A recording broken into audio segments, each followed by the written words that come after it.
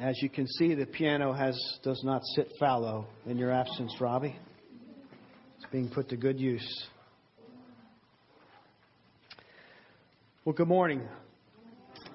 Just a few things before I jump in. One is we will recognize today is Memorial Day, and we will recognize that. And Kevin Warren's going to share a few words with us. So right after the message. So bear with us on that. And the message, in a sense, ties into Memorial Day, as you will see shortly. The other thing is the bulletin says that our passage is Matthew 5:8. Every once in a while, maybe a couple times a year, I like to feed the secretary erroneous information just to see if she's paying attention. And our scripture is actually 5:9 this morning. Really, I fed her the wrong information by mistake. It's all on me. I'm just trying to be funny. No pressure, Michelle. She has no idea to know if it's right or not. She trusts that I am giving her the right information. The other thing is, if community group leaders, I'm not sure how many of you are still meeting, but I have notes that I send out by email to the leaders for the groups, and my computer's in the shop, so I'm not sure when I'll get the notes out to you on these. So, but I do have them, and if I get them before the next sermon, then I'll send them out to you. So we are in Matthew 5:9 this morning. And to introduce this beatitude, I just want to open up with a personal story.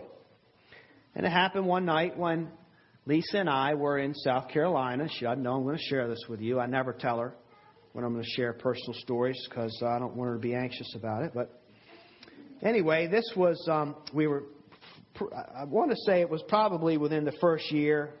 My memory is fading, but it was early on in our marriage and happened one night. And I was at Bible college there in South Carolina. We were living there. And so I was newly married, which means also I was a new husband, which meant I was a new leader, and all of the biblical mandates that come into biblical leadership of the home and leading your wife and so forth. So I was new at this stuff. And it was and remains our tradition at night to communicate. We've learned from the very beginning that communication, healthy communication, is absolutely instrumental to a good marital relationship. You just have to have it. And so it was our tradition to communicate at night, touch base, connect, wind down, and so forth. And this particular night, for whatever reason, and for the life of me, I can't remember what it was, but the conversation went very, very sour. Wouldn't surprise me if Lisa could give you detailed account of this. I don't remember what it was. I'm kind of curious now. But it went bad. It really, really went bad. And before long, whereas I think we were both laying on our backs, Lisa had rolled over on her side, and that was it. It was cold, and we both just shut each other out and laid there. I don't know if you play this game, but I play this game. Just lay there as still as possible, not to give the other one the impression that you're softening your stance up a little bit. You just want to stay cold and still. Don't give any false impressions that maybe you're reconsidering things. And so there I was, lying there, absolutely perfectly still, and it was very, very quiet. I think we both stopped breathing during this time. I was lying there just really enjoying my thoughts of being right. I have been wrong my share of times, and this time I was sure I was right. And it was a rare thing. So I was really, really enjoying this thought of being right. And thinking, I'm right this time. And so she's just going to have to get over it. And wrong is supposed to change and come over to the side of right. And so I'm right, so I'm just going to stay here. I'm not moving. I'm not saying anything. And it's her responsibility to break the ice and come to me. I can play this cold game as long as necessary. So I'm enjoying these thoughts, and then an intruding voice that I had invited into my life years ago entered into my private, personal conversation that I was having with myself. And basically, the voice now that has entered in this conversation, the best I can remember was something to the effect that it kind of took a path. Is this your home? And I'm thinking to myself, yeah. And who's the leader of this home? Well, that would be me. Who's responsible for what takes place in this home? Ultimately, that would be me. And who's responsible for the relationships? Of course, I'm kind of going along with this. And who's responsible for loving their wives and in an understanding way and cherishing them and considering them? Well, Lord, I wasn't supposed to say Lord, but anyway, because it's an intruding voice. But so God's just kind of baiting me. You know, He's baiting me, and I'm showing me the situation in a different light. I would say a biblical light. So yeah, it's me. I'm supposed to be doing all of these things. And the conversation go, well, don't you think now would be a good time to take biblical leadership in this relationship? You're the leader in this marriage. You're responsible to make peace. Don't you think now would be a good time for you to take leadership and make peace? And I'm really struggling with God in this because I'm right. And when you're right, wrong comes over to right. Right doesn't go over to wrong. Right doesn't cave. Right just stays there and plants his feet. And so I'm really struggling with this conversation. And I really fought the Lord as long as I could in this. But then all of a sudden the satisfaction of being right and smug and self-justified wasn't even very satisfying anymore. It's like it wasn't fun anymore. Now I'm kind of feeling tension and, oh man, what do I do with this? So, being right meant being apart. It meant being cold. It meant not being rightly related to the woman that I married. It meant being at war with my partner. And so I finally, I was getting stiff anyway from the same position. So I finally broke the ice, just as weakly as I could almost. I wanted to say something, but I didn't. But I said something to the effect of, very quietly, do you want to keep talking about this? And immediately she rolled back over, and boy, we just went in this conversation. And that night, the sun did not go down on her anger. We worked it out, whatever it was. Do you know? Can you remember? No, this was just once. Just one time that this happened in our relationship. But that night, we made peace. And our beatitude for the day, Matthew 5:9, is, "Blessed are the peacemakers, for they shall be called sons of God." This is the 7th of 8 beatitudes in Jesus' Sermon on the Mount. And as we're learning, these beatitudes are not talking about 8 different kinds of people, as if God creates this beatitude or this characteristic in these group of believers. They're the ones that are poor in spirit. And over here are the ones that are just mourning over their sin. And over here are the ones that are thirsting and for righteousness, and they're hungry for righteousness, and so that they can be satisfied. All of these 8 characteristics, the Holy Spirit wants to pack into each individual that is saved. And so that's what God is growing in us. This is what we are to be reflecting as far as the character from God. Because God has invaded our hearts. God has planted Himself.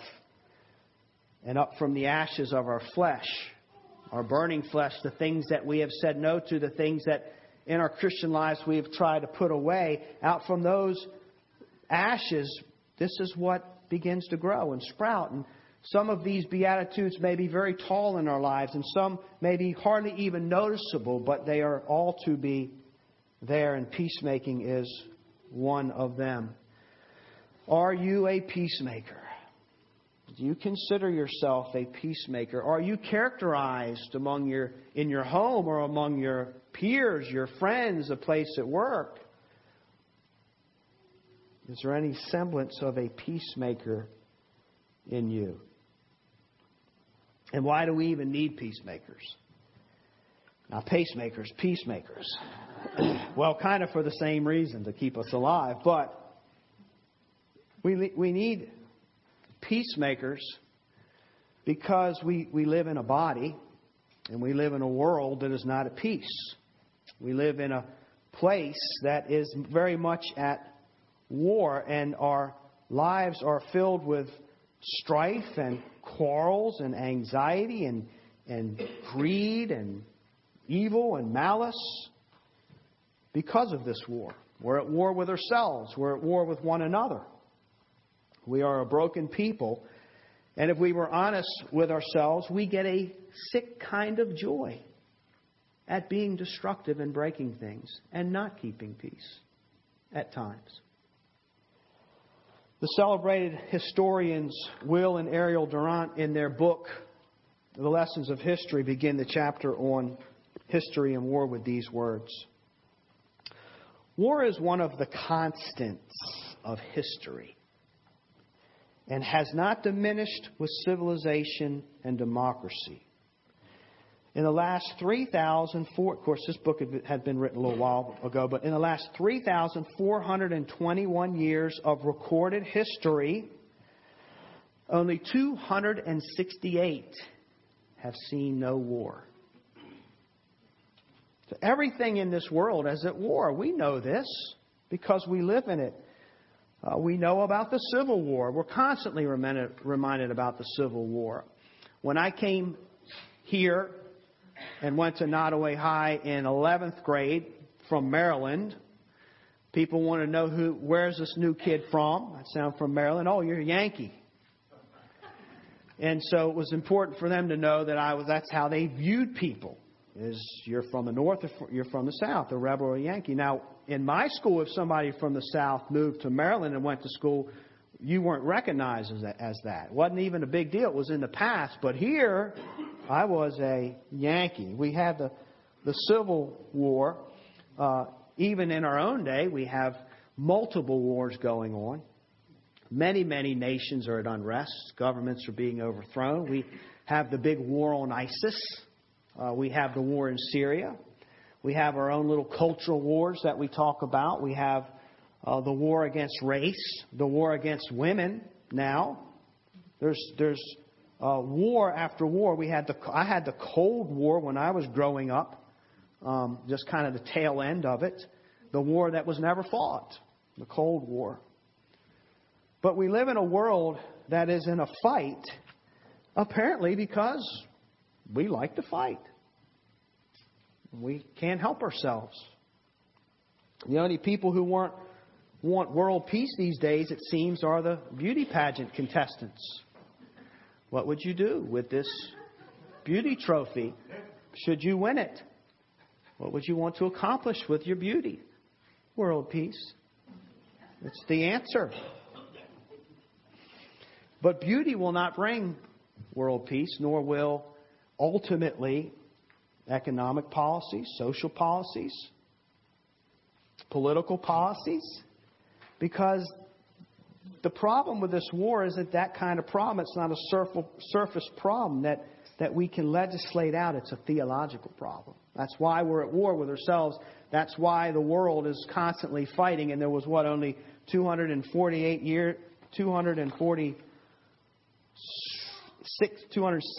years out of about 3,500 years that we're not at war.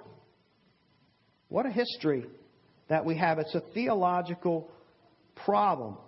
The Bible makes that clear. So when we read about political peace treaties, I mean, that's a good thing, but I don't get real excited over things that are signed by world leaders and so forth, because the real problem is the heart of man. And that signature doesn't sign away the heart of man. The only time we will actually get ultimate peace is when our hearts are changed. And that is when all hearts are changed. Because if there's one bad heart that still desires evil or war, then it will ruin the rest. Of course, that time will come in eternity. I was thinking as we were worshiping the Lord, what an awesome selection of songs. Appreciate that, guys. About the suffering Savior and Messiah. And then I thought, Christ, but you went through it. You came here. You humbled yourself. You took the form of man, and you were crushed and you were pierced. But now you're seated at the right hand of the Father, and your suffering is over. You've been there and done that. And then I realized, no, it's not. It's not, because God loves us so much that He suffers with us. And I was reminded of Paul's conversion. Why do you persecute me? Christ feels persecuted and Christ suffers because He is so... It's the union that we have with Christ. He still suffers in that sense because He experiences what we experience. What an amazing thing.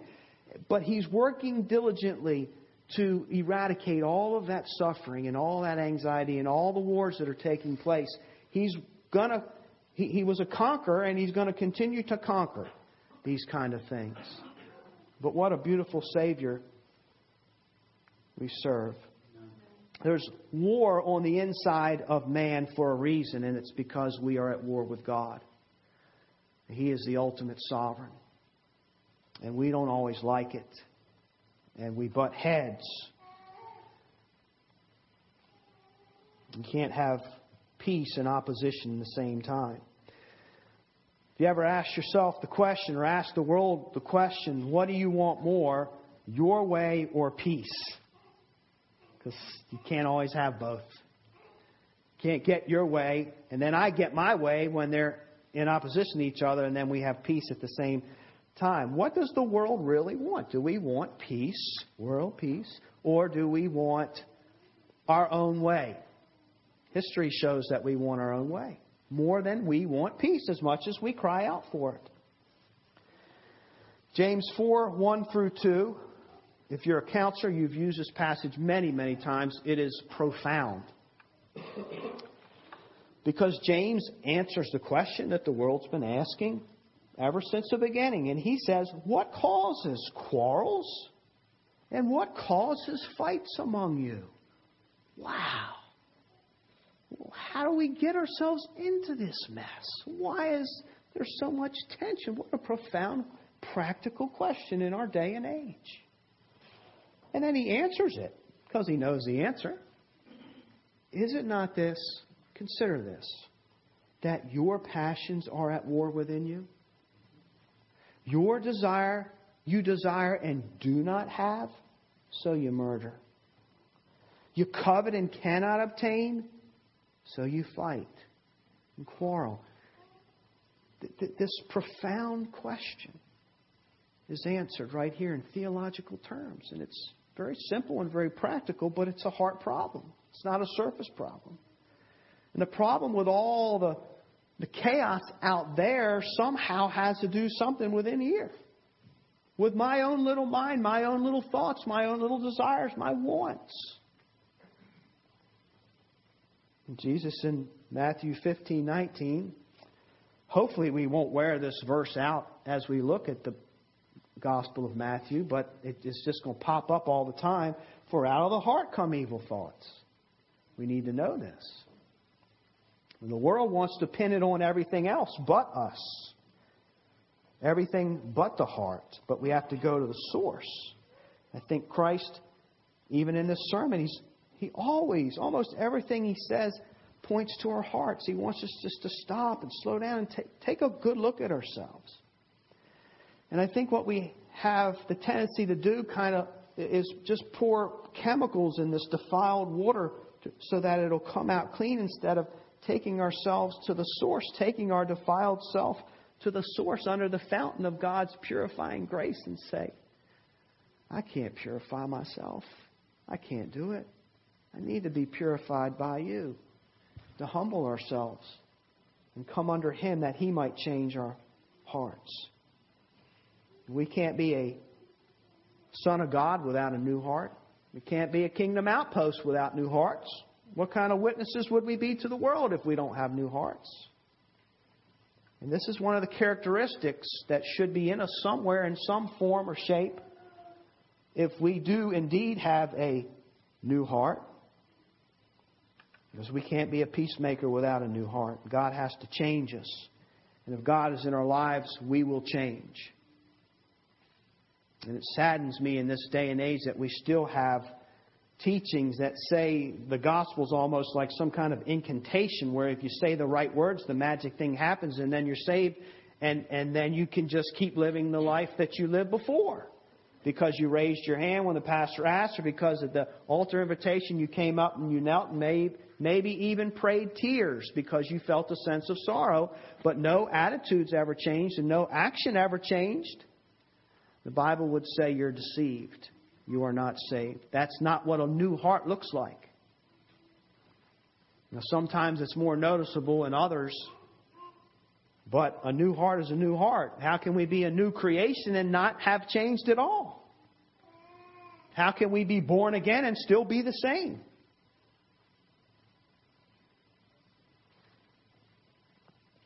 We might be infants in the faith, but these characteristics will be in there somewhere. If you're a believer, peacemaking's in there somewhere.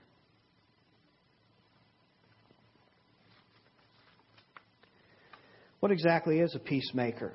Well, peacemaker, the word peace, unsurprisingly, is the word for shalom, and that is this idea of whole well-being, wholeness, complete well-being, to where we could say, it is well with my soul. It's just this knowing, feeling sensation of peace. And peacemaking, when you make something, you go to work at it. You plan it. You're paving the way for it. You're gathering the materials necessary to make that what you want to make. And so to make peace is to have an idea for it, to have a plan for it, to want to bring it into being. It puts things into motion. A peacemaker is not that easygoing guy that nothing riles him. Just whatever goes, goes. Whatever happens, happens. Peace, love, and drugs kind of thing. I just want to stay high my whole life and deny the reality that I live in. That's not a peacemaker. That's not the sweet person that doesn't want to rile anybody, hurt anybody's feelings, lest you have to enter into some kind of confrontation with me. Sometimes peacemaking is confrontation. It's not peace at all costs by any means, because there are other things that need to be upheld. I'll mention in a bit. And it's not necessarily the person that only speaks in a monotone, soft voice so as not to incite any aggression that is already in your heart. If I just keep things calm, then you will keep calm. Jesus came to make peace, and He confronted people with the truth. Peace doesn't come at the cost of the truth. It doesn't come at the cost of purity. It comes along with righteousness. It's not peace at all costs. Christ very much was at war when He came and lived His life here. And He faced the cross with firmness. And He did not waver to the left or to the right. And He came and He conquered, but He conquered through love and He conquered through grace. And He conquered. War is sometimes necessary to make peace because righteousness cannot be forsaken. And Corky walks into the building. I'm almost always the first one here on Sundays. And Corky is almost always, 99.9% of the time, the second one here on Sunday mornings. He walks in, he looks at the bulletin, he said, Peacemakers on Memorial Day. Quite a contradiction. Not necessarily. Sometimes war has to be made in order to make peace, because the whole idea is that there's something worth fighting for, and that would be righteousness, that would be truth. Well, what are some characteristics of a peacemaker? Well, first of all, if we are a peacemaker, then we look at ourselves in a new way. We have a new view of ourselves. We realize, if we think about the other Beatitudes, we look at ourselves through this grid, we realize that we're poor in spirit, that we're beggarly before or in relation to God. And we mourn over our sin. But we have this view of ourselves that, when it gets right down to it, I don't really deserve anything based on my condition before God. And so anything good that comes into my life is undeserved.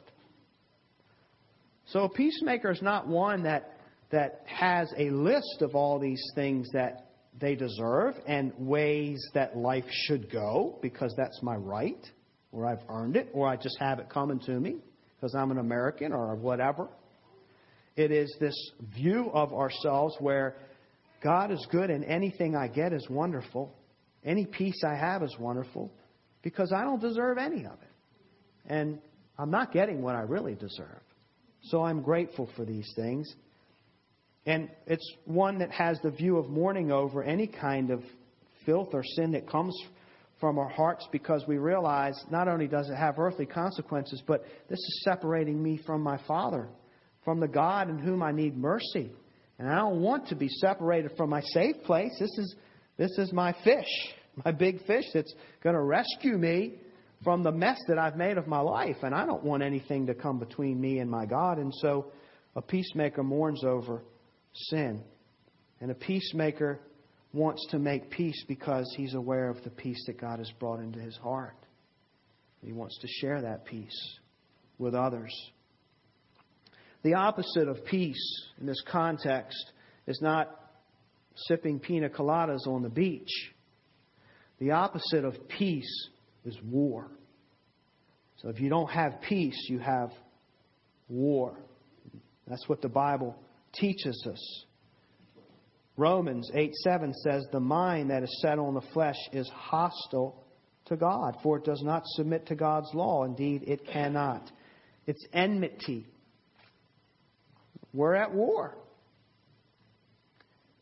And our flesh is at war. And we don't like God's law. We don't like Him speaking into our lives. We don't like Him calling the shots. We don't like that He has it all figured out because we think we have it all figured out. So there's this strife. There's this enmity. Ultimately, we're fighting against God. And I know that we would prefer to think of ourselves otherwise.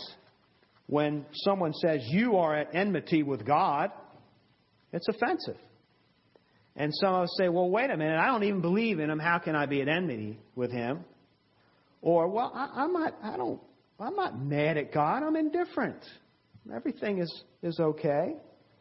Or, well, I do things wrong, and He might just be a little bit mad at me, and I might just be a little bit mad at Him because I only do little wrongs.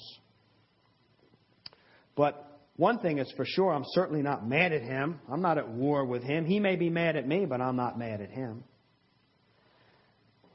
God would beg to differ with that reasoning because God knows every thought we've had in our lives. He knows every time we ignored Him. Every time the Spirit came to us in power and might and conviction and tried to corral us in the right direction or onto the right path, and we said, oh no, not today, not this time. He knows every time we hid the truth. Every time we twisted the truth. Every time we put ourselves in a better light than we deserve. He knows every little secret sin. And we're going to say we're not at war with God. We're going to say all is well. We might fool ourselves. He knows every time we acted innocent and acted ignorant. Oh, is that what that meant? He knows. Let God cross your will one time. And all that stuff that's in there that we don't like to admit, it's going to come out. It'll find its way out. When that time in your life comes when God's will crosses your will, it's been in there hiding all these times, it's going to break the surface. Because we want what we want. The heart wants what it wants. And it just requires humility on our part to make peace with God. We have to come to Him on His terms. You can't. There's not enough room in the kingdom of God for two kings. That's the proposition that we have. It's like the story of Naaman. The Old Testament, he was an Assyrian noble, a leader, commander, very, very important man, but he gets leprosy. And his little slave girl happened to be Jewish. And she said, Master, if only you could see Elijah the prophet in Israel. And so she arranges where they send word. He sends word to Elijah. Basically, come here and heal me. I hear you can heal. Elijah says, you come my way and wash in the Jordan. Well, Naaman didn't particularly like that idea. I mean, our rivers are bigger and better, and what's the reason for me to go all the way there? That little peon land, don't they know we are in control? But he had to humble himself according to those terms, and when he did, he was healed. That's when he became whole. And till we come to grips with the fact that we are at war with God, we can't have peace. Until we acknowledge that God sent His Son and took the punishment that we deserved, the wrath that we deserved for all of those sins, we will not be at peace. We have to surrender to Christ, the King, and then His Spirit makes us know. And that's when the beauty begins of restoration, sanctification. We can't master these Beatitudes in our own strength. It's got to be the supernatural power of God for these things to be produced. I don't know about you, but I'll just tell you, it's got to be the supernatural power of God in me to produce these things, for them to come out of Paul Montagna. But Christ does that. He brings peace into our hearts, and then we become supernaturally, believe it or not, instruments of peace. So we have a new view of ourselves. We also have a new view of our fellow man. We have a new view of others based on our new view of ourselves and our understanding of the gospel, because He's opened our eyes to things. The Bible opens our eyes to things. And so now I'm also not only able to look at myself differently, I'm able to look at my fellow man differently, in that now I know where he's coming from. Now I know what's causing the strife and the quarrel. And it's a heart condition. It's a theological problem. And therefore, because I've been there, I am more filled with compassion rather than keeping that strife and taking it so personal.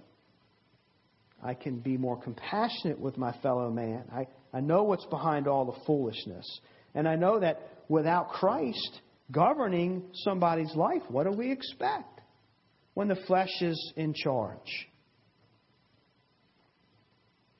We can't expect them to just behave like themselves without Christ. They're sons of disobedience.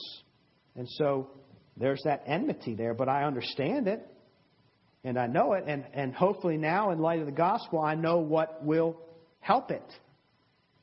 And I know it's not evil for evil.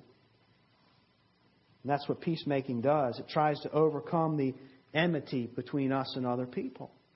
It's important to us now. Being right is a good thing, and righteousness is not to be compromised, but peace is a good thing too. And it's not either or. So where there's animosity, peacemakers are the ones that want reconciliation. And I can tell you, before I was a Christian, I could have laid in that bed during this argument all night long in one position, barely breathing, to make my point. But because of the Holy Spirit's ability to soften hard hearts, the sun did not go down on our anger that night. John Piper says the peacemaker looks the enemy right in the eye and says, "Good morning, John." And he says it with a longing for peace in his heart, not with phony gloss to cover his anger. He means it. He wants it. You know, life in the flesh is a whole lot more selective. Are you worthy of my efforts of peacemaking? Do I even like you? Is it worth the sacrifice? Life in the Spirit helps us to see things in a different light. It's, how can I come alongside you? How can I be used by God to bring peace in your life? Because I know how miserable it is to not have it, the peace of God. Now, how can I be an instrument of peace? How can I encourage God's peace in your life? That's how we look at other people as believers and not just leave them to themselves. Peacemaking ultimately is announcing the good news of God, the Prince of Peace. Because we know that's what's really at the root of all the anxiety and tension and the war that's taking place. So we want to bring the peace to people. We'll have plenty of opportunities to do that. I'm sure we have run into friends and family and others who are just distraught over one thing or another. And it's a great opportunity to say, have you considered what's at the root of all this? Family squabbles. People who haven't spoken to each other in years and years and years. God's peace. How can I encourage what God is doing in this person's life? So we pray and we sometimes even make personal sacrifices to bring peace into people's lives. But peacemaking isn't always successful. If you're a peacemaker, you know that. Paul says in Romans 12:18, if possible, so far as it depends on you, live peaceably with all. It's a recognition that with our best attempts, it doesn't mean that everybody's going to cave, everybody's going to believe, everybody's going to humble themselves. But it means that we have to do our part. And if there's not peace, it shouldn't fall on us. It should be because of the other person. But the impossibility of things are recognized. This has to fall with what's in our power. And sometimes people don't appreciate the truth, even though we have to bring truth in order for there to be peace. People run from it. You might get punched in the nose for saying truth to people. But a peacemaker cares about the truth, and we must never abandon the truth or cower back from it, because that's really what is the basis and the foundation of peace. James 3:17, but the wisdom from above is first pure, then peaceable. So you see, righteousness and purity and truth, that's the whole basis for peace. You got to have that first. Otherwise, what are you agreeing on? Purity first and then peace.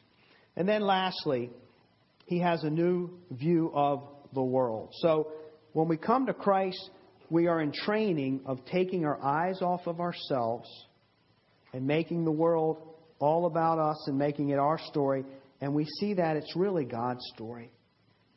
And it's really about God. And so now all of this new perspective, everything we do, we want it to somehow bring glory to God. That's why we're here this morning. That's what we prayed in the pastor's office this morning. May all we do just be filled with exaltations to glorify the name of Christ. That's what we want to do here in this place. That's the basis of all things. And so when we see brokenness, we ask ourselves, how can I glorify God in this situation? Is there something that I can do? Would God use me here to bring peace to this? Even sometimes, if our own lives are at risk, some are so compelled to bring peace into brokenness that they will risk their very lives to do it for the gospel's sake. James 1:20, for the anger of man does not produce the righteousness of God. So we want to bring peace to these situations, this hostility.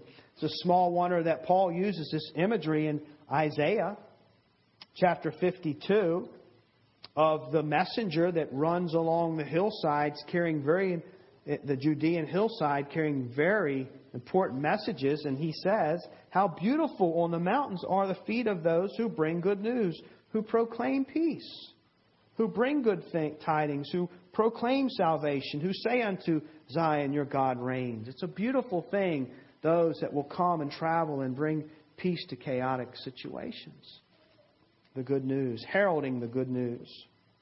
When we share the gospel of peace, it pleases God, glorifies God when the hostility begins to fade away.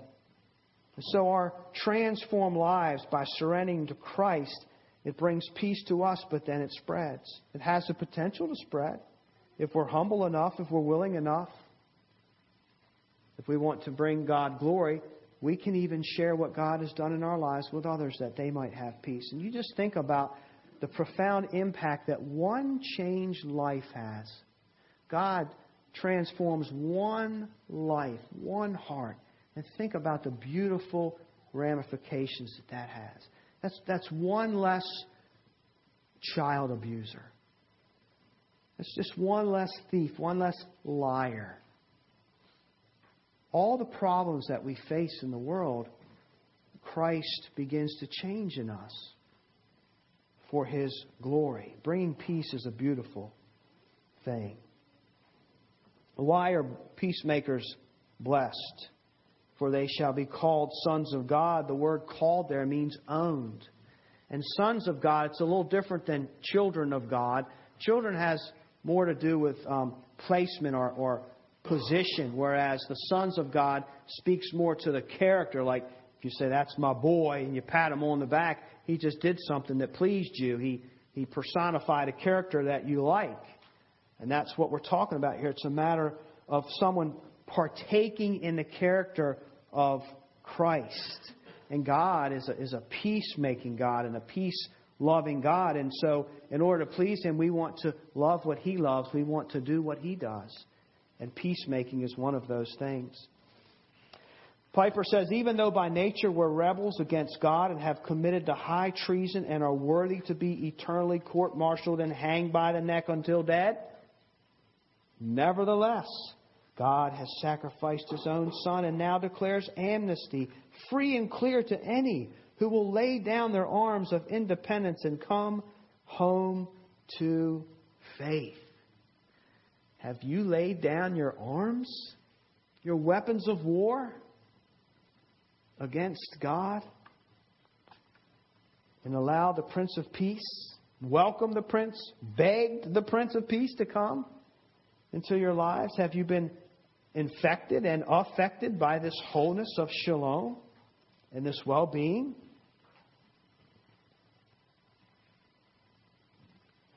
Are you a son of God that bears His character in this way? You know, He's kind of saying, you'll know my children. It's like you'll know them by their love. You'll know them by these characteristics. And to prime the pump for the last beatitude of persecution, one of the ways you know if you are a peacemaker is that it's a good chance you're going to get persecuted for trying to make peace. For trying to bring light into darkness, there's a good chance you're going to take one on the chin. And that's to prime the pump for persecution. So what is the Holy Spirit speaking to our hearts this morning?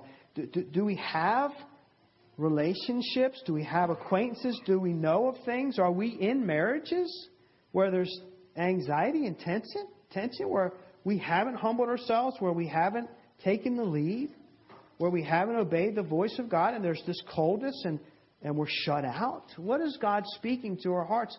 Are there siblings where there's rivalries, where there's war, where there's unforgiveness, where people I'm just going to get what I want or nothing?